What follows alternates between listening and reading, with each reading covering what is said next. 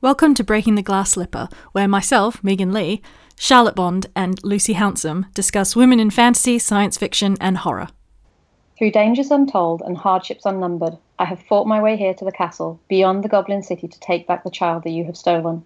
For my will is as strong as yours, and my kingdom is as great. You have no power over me. In the wake of David Bowie's sad passing earlier this year, many of us have been remembering him in our own way. Here at Breaking the Glass Slipper, we've wanted to pay tribute to the great man by discussing Labyrinth, a film highly influential on all of us, not only for the great female protagonist, but also David Bowie's mesmerising performance. To kick things off, I wanted to ask what you think makes Sarah such a special character. Well, I think, Megan, that one of the things I really liked about Sarah, which is a bit random, was that she was so unlikable at the beginning. She was really, really petty. But she also had a lot of stuff that we could relate to. So she wanted to be a princess and was running around in sort of dresses and things like that, which was fantastic. I would have to add that one of the things I did like about her was the fact that she didn't have massive 80s hair like they all seemed to do in the movies at that time. It was nice and straight, and she just looked like a normal girl with normal sort of problems and issues and things like that. And I think they really managed to capture her as a character. And I think I was reading somewhere that it was on the Mental Floss 16 Dizzying Facts that the other people who had applied to do it were Helena Bonham Carter, Sarah Jessica Parker, and Laura Dern were among some of the others. And I just don't think any of them could have quite captured the way they did Jennifer Connelly, who I think because it was her first role, where obviously I think Sarah Jessica Parker had been in stuff previously, and certainly Helena Bonham Carter must have been in Lady Jane by that point. I think that Jennifer Connelly brought a real kind of fresh innocence to it that we could all relate to, that you maybe wouldn't have got if it was someone a little bit older. Or, as I think it was Lucy who forwarded the Anne Perry article from Hodderscape, Anne Perry saying that they'd got the age just right for Sarah. And, you know, if she'd been too young, then she would have been a bit scared and she wouldn't quite have had that sexual awakening. And if she'd been too old, then she would have already gone through it all. And you wouldn't really relate to her because you kind of see her as going backwards. But because she's just on the cusp, as Anne puts it, it just makes her the perfect character to follow through this story and through this journey. I've got a great quote actually from that article, just saying that. It says, Anne says, if Sarah were older than she is in the film, she wouldn't be clinging to her childhood with the same ferocity, and it wouldn't work if she were younger either. A child wouldn't feel the same conflict between freedom and responsibility, and nor indeed would a younger child find Bowie's Jareth a temptation in and of himself as Sarah does, which I think really hits the nail on the head there. Yeah. Well, the other thing that Anne said, which I thought was quite interesting, I'm afraid I've not been as academic as you written down the quote, but it was something about Jareth trying to tempt her with all of her childhood loves and throwing distractions in her way, like the pretty dress and all the bubbles and things like that. So he tries to tempt her away from going into adulthood by removing her little brother, who sort of signifies her responsibilities, and tempting her with lots of little trifles. But in a weird contradictory way, he's also trying to tempt her to become an adult, a sort of a princess at the same time, because obviously there's the underlying sexual chemistry between them. So I think it's a very, very convoluted and complex film that works on very many levels. Yeah, in terms of her age, I found it interesting because then you have that sort of classic teenage piece of, it's not fair, and she says that over and over again, you know, at every hurdle she faces. It's not fair, and then, you know, you gradually get that realization, well, life isn't fair and you've just got to, you know, take charge and deal with it. And I think, you know, again, it's that perfect age where the audience can accept her for still having that, you know, it's not fair whining thing going on, and then really sort of understand that growth and the change that her character has over the course of the film. Well, I remember when I first watched it, Megan, that when she kept going around saying it's not fair, I used to actually cringe. I mean, I couldn't have been more than sort of maybe 12 or 14 myself, and I was sitting there going, no, don't say that. That's not the way to approach this. So I think in a weird way, you look at Sarah and you see her flaws, and you appreciate, even if you're not there yourself, you appreciate that what she's doing is acting in a childish manner.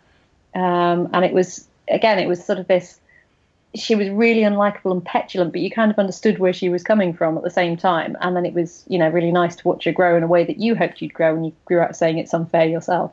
Yeah, absolutely.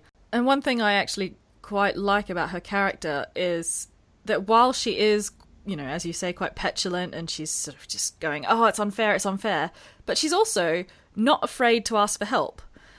And I find that it tends to happen a lot where you have female characters and someone's really trying to say, hey, this is a strong female character, and you have her determined to always do things on her own.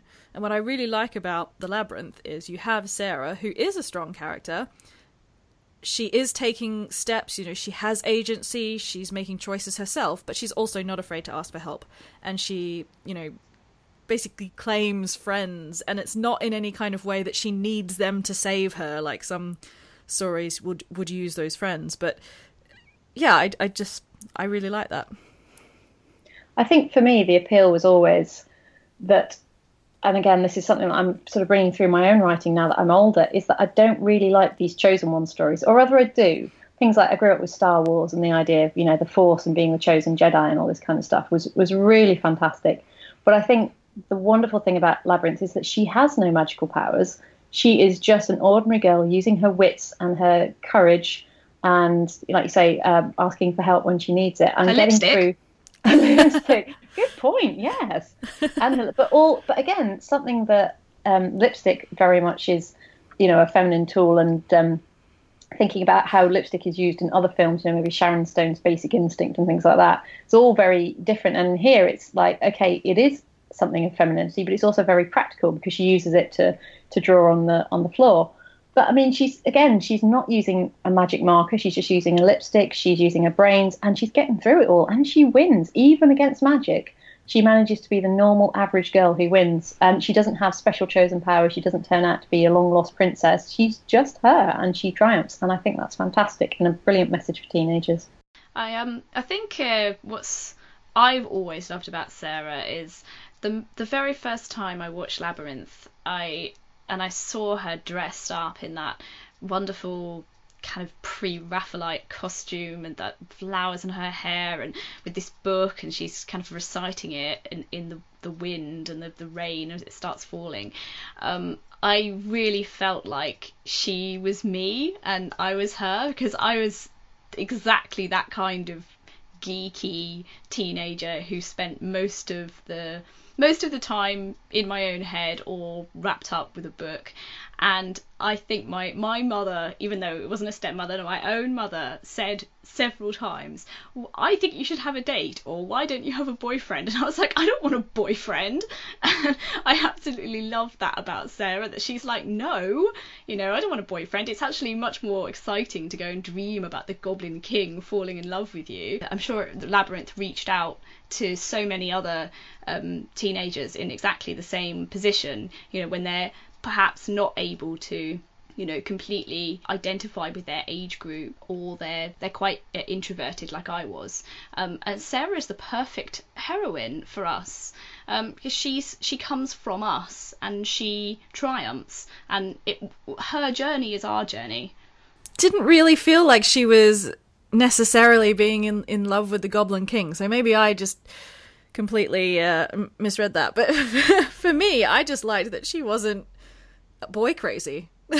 So, we at the start of the story, there's no, other than, living in this fantasy world, which could be the fantasy of it that attracts her, or this bizarre Goblin King and so on and so forth. It has multifacets that she could be attracted to different elements. But kind of the message for me was that here's a teenage girl, and she's not going, oh, will this boy love me? Oh, it's that kind of thing that, I think previously we've talked about YA books where, this girl will just, it's all about, oh, does he like me? Does he think I'm pretty? It's all that kind of stuff. And Sarah's just the complete opposite of that. She doesn't care. She's not interested in dates. She just doesn't, she wants to hang out with herself. And that, for me, was really cool. I think Jareth represents more, her burgeoning sexuality rather than a plausible kind of love interest. For me, I mean, I really liked his undercurrent of, it's a kind of danger and allure at the same time. He represents that kind of untouchable, alluring adult world that, you know, if you're 14, 15, you're just crossing over into, but you're also frightened to do so. So I feel like, you know, the rest of the dates that Sarah's stepmother was suggesting she go on, has a kind of, Sarah didn't want that kind of immaturity. You know, if she were to go on a date, if she were to be interested, she would want some mysterious, mature, you know, sexually experienced man. But of course, only half of her wants that, because the other half is still clinging to the safety of childhood. Well, I think that's a very interesting observation, Lucy, because if you look at the ballroom scene, which I always think is very telling, you've got all of these dancers who are dancing around and sort of got quite extravagant, almost lewd outfits on, and they're all laughing and they're all tempting her. But you've actually then got Jareth, who keeps eye contact with her, doesn't try to tempt her, doesn't try to push her out of her zone. He just comes up and whisks her away. And yes, she's part of it all, but she still feels safe with him. And I think that's obviously something that a lot of teenage girls would like. They'd like someone who is older, but who is experienced, who's gentle is the wrong word, because, you know, I wouldn't associate that word with Jareth, but who's going to be patient, who's going to be confident, who's going to shield you when necessary. And I think I'm not necessarily sure, like Megan says, that she is already in love with him, but certainly she's very attracted to him. And I think that's part of the attraction. And I think he does represent a fantasy man that she would like. And I think at the end, when she rejects all of her childhood stuff, she also rejects to a certain extent him and what he represents. And like, you know, like Lucy says, and maybe going, well, okay, the Goblin King and my dream guys are probably going to be any good for me. I'll just go on to normal boys and have normal friends. That sort of seems to be the message that you get at the end of it. But I do have one question to pose to you about it. I mean, I read that the other choices for Jareth, because they wanted a pop star and a particular cultural icon, and the other ones were Sting or Michael Jackson. And I thought if they'd cast either of those two, it would have been a very, very different film, particularly if they cast Creepy. Michael Jackson. Yeah. Sting could maybe have pulled it off. I mean, he had a similar vibe in Dune with, like, his mullet and weird 80s-ness, but yeah, I mean, nobody has quite the presence that Bowie has, and, you know, no one else could possibly have taught men how to wear meggings so well. And the hair. I love the hair. What is going on with that hair? I love the hair. I mean, I suppose, I don't know whether he would take this as an insult, but David Bowie, when made up, has a very elfin appearance, which I don't think you get with Sting. He would have a very kind of rugged appearance, and I don't think you'd quite get the smoothness that you would have done with David Bowie. And again, Michael Jackson, I think he does have the elfin appearance, or did rather. But again, I think he would take it in a very cutesy way, whereas I think Bowie's always got that sort of slightly dangerous undercurrent. I think with Sting, It would have been a bit more overt and a bit more physical. But with David Bowie, he just has this sort of, I don't really want to say predatory, I don't want to say menace, but it's so close to that in the way he plays it. And I think it's a way that men do tend to act around women sometimes, particularly older men to younger women. I mean, there was when I was looking this up, I found something on a website called Vigilant Citizen about how they said Labyrinth was probably specifically constructed with the purpose of brainwashing in mind. And it was just the most bizarre interpretation of the film that I've ever seen. And I don't know, I mean, it might be true, but I don't think it was specifically constructed with that in mind, and the idea that, it would be used in brainwashing people. And I can kind of see where it comes from. But it's just, there's so many different interpretations to it, and I think Bowie's performance lends itself very well to taking on several different interpretations. And Jennifer Connelly's performance again is so innocent it could be taken as representing many groups of people. So I think it has a very wide appeal that you maybe wouldn't have got if you'd had other people playing them. Yeah, and it's interesting because I find Jareth, he is predatory. He's that kind of almost pedophilic figure, but he's also far more nuanced than that. And I think there's one line that he says right towards the end, which I find it's so laden with I'm losing my words. Basically, it's the thought of David Bowie in that bulge, isn't it? I know. It's all I've been thinking about. So inconsistencies. But at the same time, you can tell that he's also fighting with his own feelings. And so the line goes, "Fear me, love me, do as I say, and I will be your slave." Which just, it's like he also can't work out what he wants. Does he want her to fear him? Does he want her to love him? Does he want her to be his slave, or for him to be a slave to her? It's just, I find that really interesting, and another way of looking at it. And no, Charlotte, you sent around that link earlier. Was it? Yeah, where we on BuzzFeed, where they were talking about how yes, potentially he was in love with a Sarah, and he's reliving a kind of past trauma almost, which I think is a little bit far-fetched and reading just a little bit too much into the film. But it is interesting to look at his motivations there, because it's not as simple as she summoned this kind of demon figure and he's going to do what he does because he's a demon as such. He has more going on than that. It's amazing, actually, that it's the kind of film that lends itself to wide interpretation.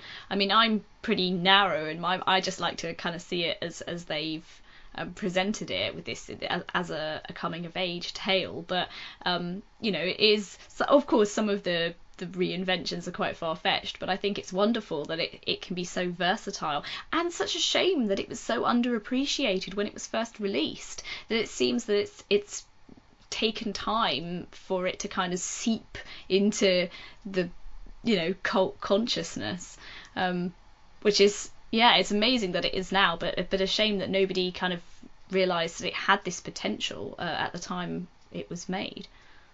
Well, absolutely. I mean, if you think about it now, if you see a good movie at the cinema, you go online and you blog about it, or you tweet about it, or you put it on Facebook and write a little review. And you had nothing like that in those days. I mean, I remember having Labyrinth on tape that we recorded at Christmas, I think it was. And and I didn't really know anything about it, apart from just we had this tape called Labyrinth, and my mother wouldn't let me watch it because she thought it was too scary for me. And little did she know that you'd become a horror writer. I know. Actually, I'm pretty sure that most of the reason that I'm a horror writer now is because my parents went, "No, that's too scary for you."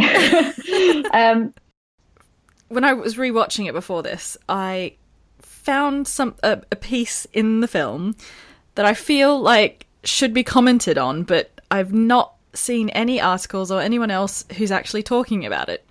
So I might be completely losing the plot here. However, there's the bit where Hoggle feeds her the fruit. And I think that it's a metaphor for date rape and drugging a date in a bar, in a club, anywhere like that. And I've and watching it seemed actually like it was kind of teaching people to be careful who they trust and what they take from other people. If they don't know what something is, or to just be careful about it. And I think that's a really, really good thing to teach teenage girls, and it's really interesting. But I've not seen it mentioned anywhere else, so perhaps I'm reading far too much into it. Well, it's interesting because, like I say, with the Vigilant Citizen article, they basically said that, again, reflected the idea of drugs, like you were saying, Megan, but it was the drugs that they fed to slaves they wanted to brainwash to try and, get them more paranoid, to do whatever to ensure that their conditioning settled in. And I think you're quite right. I think it is a good visual moral dilemma that they pose to us, like, oh, here's someone you trust, but you're going to take something from it. And I mean, it's the fact that the minute she bites into it, she goes, "Hoggle, what have you done?" Yeah. And I think you're right, it is a life lesson for all of us. I see where you're coming with the date rape thing. I don't necessarily think, because Jareth is the one who gives it to her via Hoggle. I don't think there's anything insidious in that. I think the whole point of that scene is that it's set up at the beginning that Sarah lives her childhood in her imagination, and that her imagination is very, very strong. And by giving her the peach and biting into it, she falls unconscious and allows her imagination to take over when she then sees this beautiful ball where she enters into the adult world, where she finally sort of comes face to face in a very sexually charged atmosphere with Jareth. And I think the peach is the whole point, that the only way he can get her to do that is if he gets her to surrender completely, and her subconscious takes over. And she dreams it all, and it's all fantastic, and she's finally the fairy tale princess that she's always wanted to be. And I think if it had happened earlier in the film, then obviously she would have just fallen in love and possibly stayed there. But it's key at that point, because she's just learning to question things, and particularly the fact that Hoggle has just given her this peach and she's bitten into it and she's been betrayed. Suddenly she's transported somewhere where she feels really uncomfortable, doesn't trust anybody at all. And I think there's echoes of Hoggle's betrayal within that scene, as she looks around and goes, hang on, I don't trust anyone here at all. And even the person I trusted betrayed me, so I don't feel comfortable here. And she picks up on all the hints there and goes to shatter the edge of the bubble. That is very interesting, and I like how you've kind of linked it to a wider context, and actually obviously date rape is very serious. Just to lighten the mood a bit, I mean, how would you apply that to the bog of eternal stench? I mean, we've not talked about the bog, and the bog is one of the best elements of Labyrinth. Does it have some secret, sinister meaning? I mean, there's a lot of farting going on in that bog.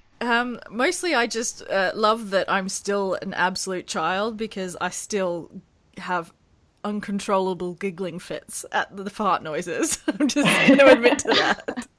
But yeah, I don't think I've thought about a possible metaphor for the bog of stink, other than I quite liked that she was fairly practical about it, and then that Ludo, who, by the way, I absolutely love and I want him to be my best friend, that it's kind of, the monster creature that really has the issue with the smell, rather than Sarah, who's the girl. She's not being that prissy girlishness that you often see in moments like that. Yeah, it's a fair point, Megan. I think she kind of looks at it, and I must admit, whenever I watch it, I think, God, it's going to make her slippers stink. But she kind of looks at it and, like you say, just kind of gets on with it and goes across. And I don't know what the significance of that is, apart from it just being a bit of fun. And like you say, making you giggle at the fart noises. I mean, don't forget that although it went through several rewrites, the original concept was by Terry Jones, famous Monty Python writer. And that's just... Have you seen Eric the Viking, any of you? No. Lucy? No. Oh, it's a brilliant film. But it's kind of got that very light-hearted humour to it as well. And I think that must be his influence in there somewhere. I suppose the main point of it is that it gives Ludo a chance to show off his skills, his rocks. Show off his rocks. I suppose that's one element to it. So it serves a narrative purpose. Yeah, I suppose so. I mean, doesn't she also get... they start to fall underneath her, and she ends up hanging onto a branch, and she has to be saved to a certain extent. So I suppose it's about, as well as Ludo showing his skills, it's about putting her in peril and finding that her friends will help her out. And showing her trust. Yeah. Yeah, trusting in her friends. Yeah, I suppose if you've got a bog of eternal stench and someone calls up some rocks and if you've got to jump down onto them, you kind of be going, is this really safe? But you're right, she trusts Ludo and she jumps down onto them. So yeah, it's I suppose there are metaphors in there, but I think, to be honest, it's just about the farting and the smell. Yeah, I didn't think there was anything secret hidden in the bog of eternal stench. I just wanted to talk about it. Prince of the land of stench. But this just goes back to what we were saying, that there are so many elements to this film, and as well as the underlying sexuality, the potential date rape, there's also the bog of eternal stench. It can be enjoyed on so many levels. But I remember, when I think about it as a kid, I was always fascinated by the fact that you have, when we first meet Hoggle, he's pissing. And I know that sounds weird, but I think it was the first film I'd seen where I saw someone taking a piss. I love it. It's so casual, just the way that they do that. It just slip it in casually, and I think there's a beauty of Labyrinth. So much of it's meant to be the underground, this amazing kind of, it's all sorts of magical, strange creatures that inhabit it, and yet it's also ordinary as well. Hoggle taking a piss. I think the wonderful thing about Hoggle, like you say, and him pissing up against the wall is that theoretically, and I don't know what you guys think about this, but theoretically he is the hero of the piece. I mean, obviously, the main protagonist and the main heroine is Sarah, but if anyone's going to be the main hero, it's got to be Hoggle. And he's, like you say, our first sighting of him is as a grumpy troll peeing up against the wall and spraying fairies with bug size. It's like, it's not your traditional hero at all, in the same way it's not your traditional fairy tale. Well, he and Sarah kind of echo each other, don't they? Because Sarah, in the end, puts aside her childhood pastimes, and Hoggle finally puts aside his beautiful plastic or collection of jewellery. What does he call them? He calls them his shinies or pretties, or I can't remember. They're kind of the opposite of each other, though, because he covets things, and she's got into this mess by trying to get rid of something that she was a nuisance. So it's kind of, it is complementary. And he, because of course he, she gives him the bracelet and he loves it and everything, and it's and he actually struggles not to betray her kind of in the early part of the film, but in the end it's like, well, no, actually my friendship with Sarah is more important than this bauble, which I think is a nice compliment. So they both find something that's deeper and more meaningful than the perhaps superficial elements that they've grown up with or become used to. In Sarah's case, her toys. This is true, and I think in the same way that you're saying that Sarah and Hoggle both learning to give up kind of superficial things for something deeper and more meaningful. It's interesting what we were saying earlier about the Bog of Eternal Stench being about trust and having to step down onto these stones and sort of show your worth and step forward. And if you think about it, when she first finds Ludo, he doesn't trust anybody because they've all been poking him with big sticks and chasing him around a maze. So you're right in the same way that Hoggle and Sarah both are linked by one thing that they have to give up. Both Sarah and Ludo are linked by their need to learn to trust other people. So we now just need to find a correlation between Sarah and Didymus and the little dog he rides, and then we're home dry. The Labyrinth, what I love about it is as a story is it's got quite a simple premise, and then it's really focused all the way through thematically. So you have the opening sort of couple scenes, and sort of the whole point is, I can never remember that line. And it's the line of, you have no power over me. And she can never remember it until it becomes the truth at the very end, when she says it with sort of passion and meaning, you have no power over me. So, I mean, thematically, this really is a story of empowerment for a girl becoming a woman and understanding that she can say no, she can take control of her life and move forward. And I think that makes it really truly powerful. Well, I absolutely agree. I mean, we were talking earlier about the sexuality and things like that. Do you remember where she falls down the well with all the hands in it? Yes. That was another bit that really freaked me out. And they're all touching her in a way that she doesn't want. And I always thought that was kind of, it was almost at that point that she was almost truly lost, when she was truly at risk, was when people were touching this young girl, holding on to her. They had control of her, whether she went up and down, or they were trying to rip her head off. And then gradually, by the end of it, like you say, she is taking control. But you have those moments where she's completely, both physically and mentally, at the behest of someone else, and she has to get through that somehow and survive it. With the hands, especially, I think that's it's the fact that they're forcing a decision on her without giving her the time to reflect. Because she says she doesn't know. I mean, they're actually saying, is it up or down? And, hurry up, we haven't got all day. And then the other hand says, it's a big decision for her. Well, it is a big decision. And I think maybe it's just picking up on one of the themes in the film, which are these very big decisions about growing up. But I think whether the slight unease and the kind of peril comes from is the fact that she's been, she doesn't make this decision standing on solid ground, safe solid ground. I mean, she's really thrust into the thick of it there, and she's, in a situation where, she doesn't know what the results of her choice is going to be either way. And of course, so when she chooses down, she finds herself landing in an oubliette. So the real risk is the fact that they simply they take away any kind of safe haven for her to make those decisions in, and they actually force her to make them, right there and right then. And I think that's the kind of, I think that picks up on a much deeper kind of theme in the film. Then she has other decisions to make later on, and obviously the ultimate one is the one when Jareth says, well, all you have to do is stay here and fear me and love me, and it will all work out beautifully. And I think she needs all those bad decisions previously to finally get to the point where she goes, actually, no, I've made bad decisions, I've learned from them, and now I'm going to make the right decision, which ultimately ends with it all being all right. But I do have a question for you about the very ending.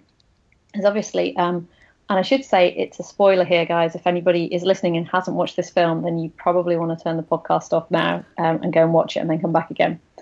But when she's sitting at the end and she's saying, oh, well, I need you all, at some point I need you all in my life. And they're all like, well, why didn't you say so? And they all jump up and have a big party in her bedroom.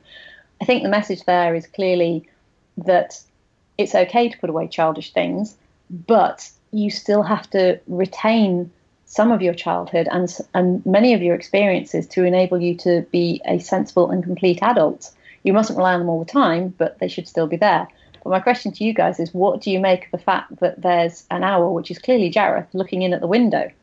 Because my opinion is that the window is closed and they've shut him out and he's looking in and he has to fly away and do nothing. Whereas others kind of say, well, he's viewing them and he's watching them and going, aha, it's all going, according to my plan, and he flies away in satisfaction. Or maybe that was his aim all along, was although he was tempting her, he was trying to get her to choose the right one, and his job is complete and he's flying on to find somebody else to tempt and to try and encourage into adulthood. But I wondered what you guys thought of the ending and what message you took away from it. I liked that it wasn't as prescriptive as films like that often are when it comes to sort of that coming of age story, where, as you said, it's about, letting go of some childish things, but we're all still children at heart, and to completely forget, your imagination and that ability to escape into the fantastical makes life a little bit drab. And I liked that kind of it allowed Sarah to both grow and hold on to something that she really loved and what was, for her a really wonderful experience.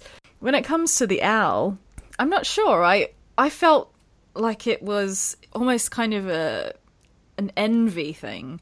So Jareth kind of wants to be there. He wants her still, and he wants to be with her, but he knows that he can't, and that she's kind of won in a way. Oh, that makes me feel really sad now.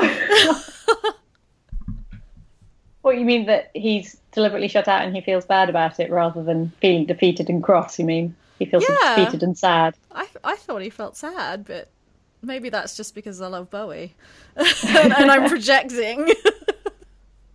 Well, he does say in his final song when he's walking around the Escher part of it, I move the stars for no one, which I always kind of took to mean, I've moved the stars for you, and I don't just do that for anyone. You're special. And I always wondered. Yeah, I always wondered if he really meant it or if he was just trying to be mean to her and go, you should be grateful to me. Look at all the stuff I've done. Or whether he was like, look, I really like you. But again, I suppose it's the depth of Barry's performance and also Jennifer Connelly's own perfect performance that really gives you all these interpretations as to what they do finally mean to each other at the end. I think to go back to that, the party that she has at the end in her room, surrounded by, all her friends that she's made, is saying that, her greatest weakness is also her greatest strength. That all of those childhood fancies and fairy tales, even though they are capable of leading her astray, they're also capable of making they make Sarah who she is, and that's where she draws her strength from. And it's simply learning to let go and but to retain the very best parts, of your childhood, because that's the kind of the person that you are. I mean, I think the owl, I too thought it was pretty sad that he was looking in and not being kind of included. And I suppose that's picking up on something that Anne said in her article. And she says that Sarah is finally able to understand that what Jareth's offering isn't power and freedom, but isolation and selfishness. And it is that kind of lone, snowy owl looking in at the window does kind of pick up on that. That's what Sarah would have had if she hadn't been strong enough to say that Jareth had no power over her. All of this stuff we've talked about, and all of the times that I've argued that it's this wonderful coming of age story, I still come down to it that if it was me, I'd have chosen the Goblin King and been the Goblin Queen. Who wouldn't? Sarah, you're so stupid. I'm not sure whether I would or not. I almost kind of want to just, be able to have a two-way ticket to the Goblin Kingdom and go back and visit. I wouldn't want to stay there, but it'd be quite nice to go and visit and kind of have him as a summer thing. That would be good for me. I'm not sure I could stay there permanently. It all looks a bit madcap for permanent residency. Yeah, I would stay, but probably to hang out with Ludo, because, yeah, he and I are just soulmates. You'd marry Ludo. I would. I would marry Ludo and just have the best hugs for the rest of my life. Thanks for listening, and we hope you enjoyed the latest episode of Breaking the Glass Slipper. Check back with us in 2 weeks for a new episode.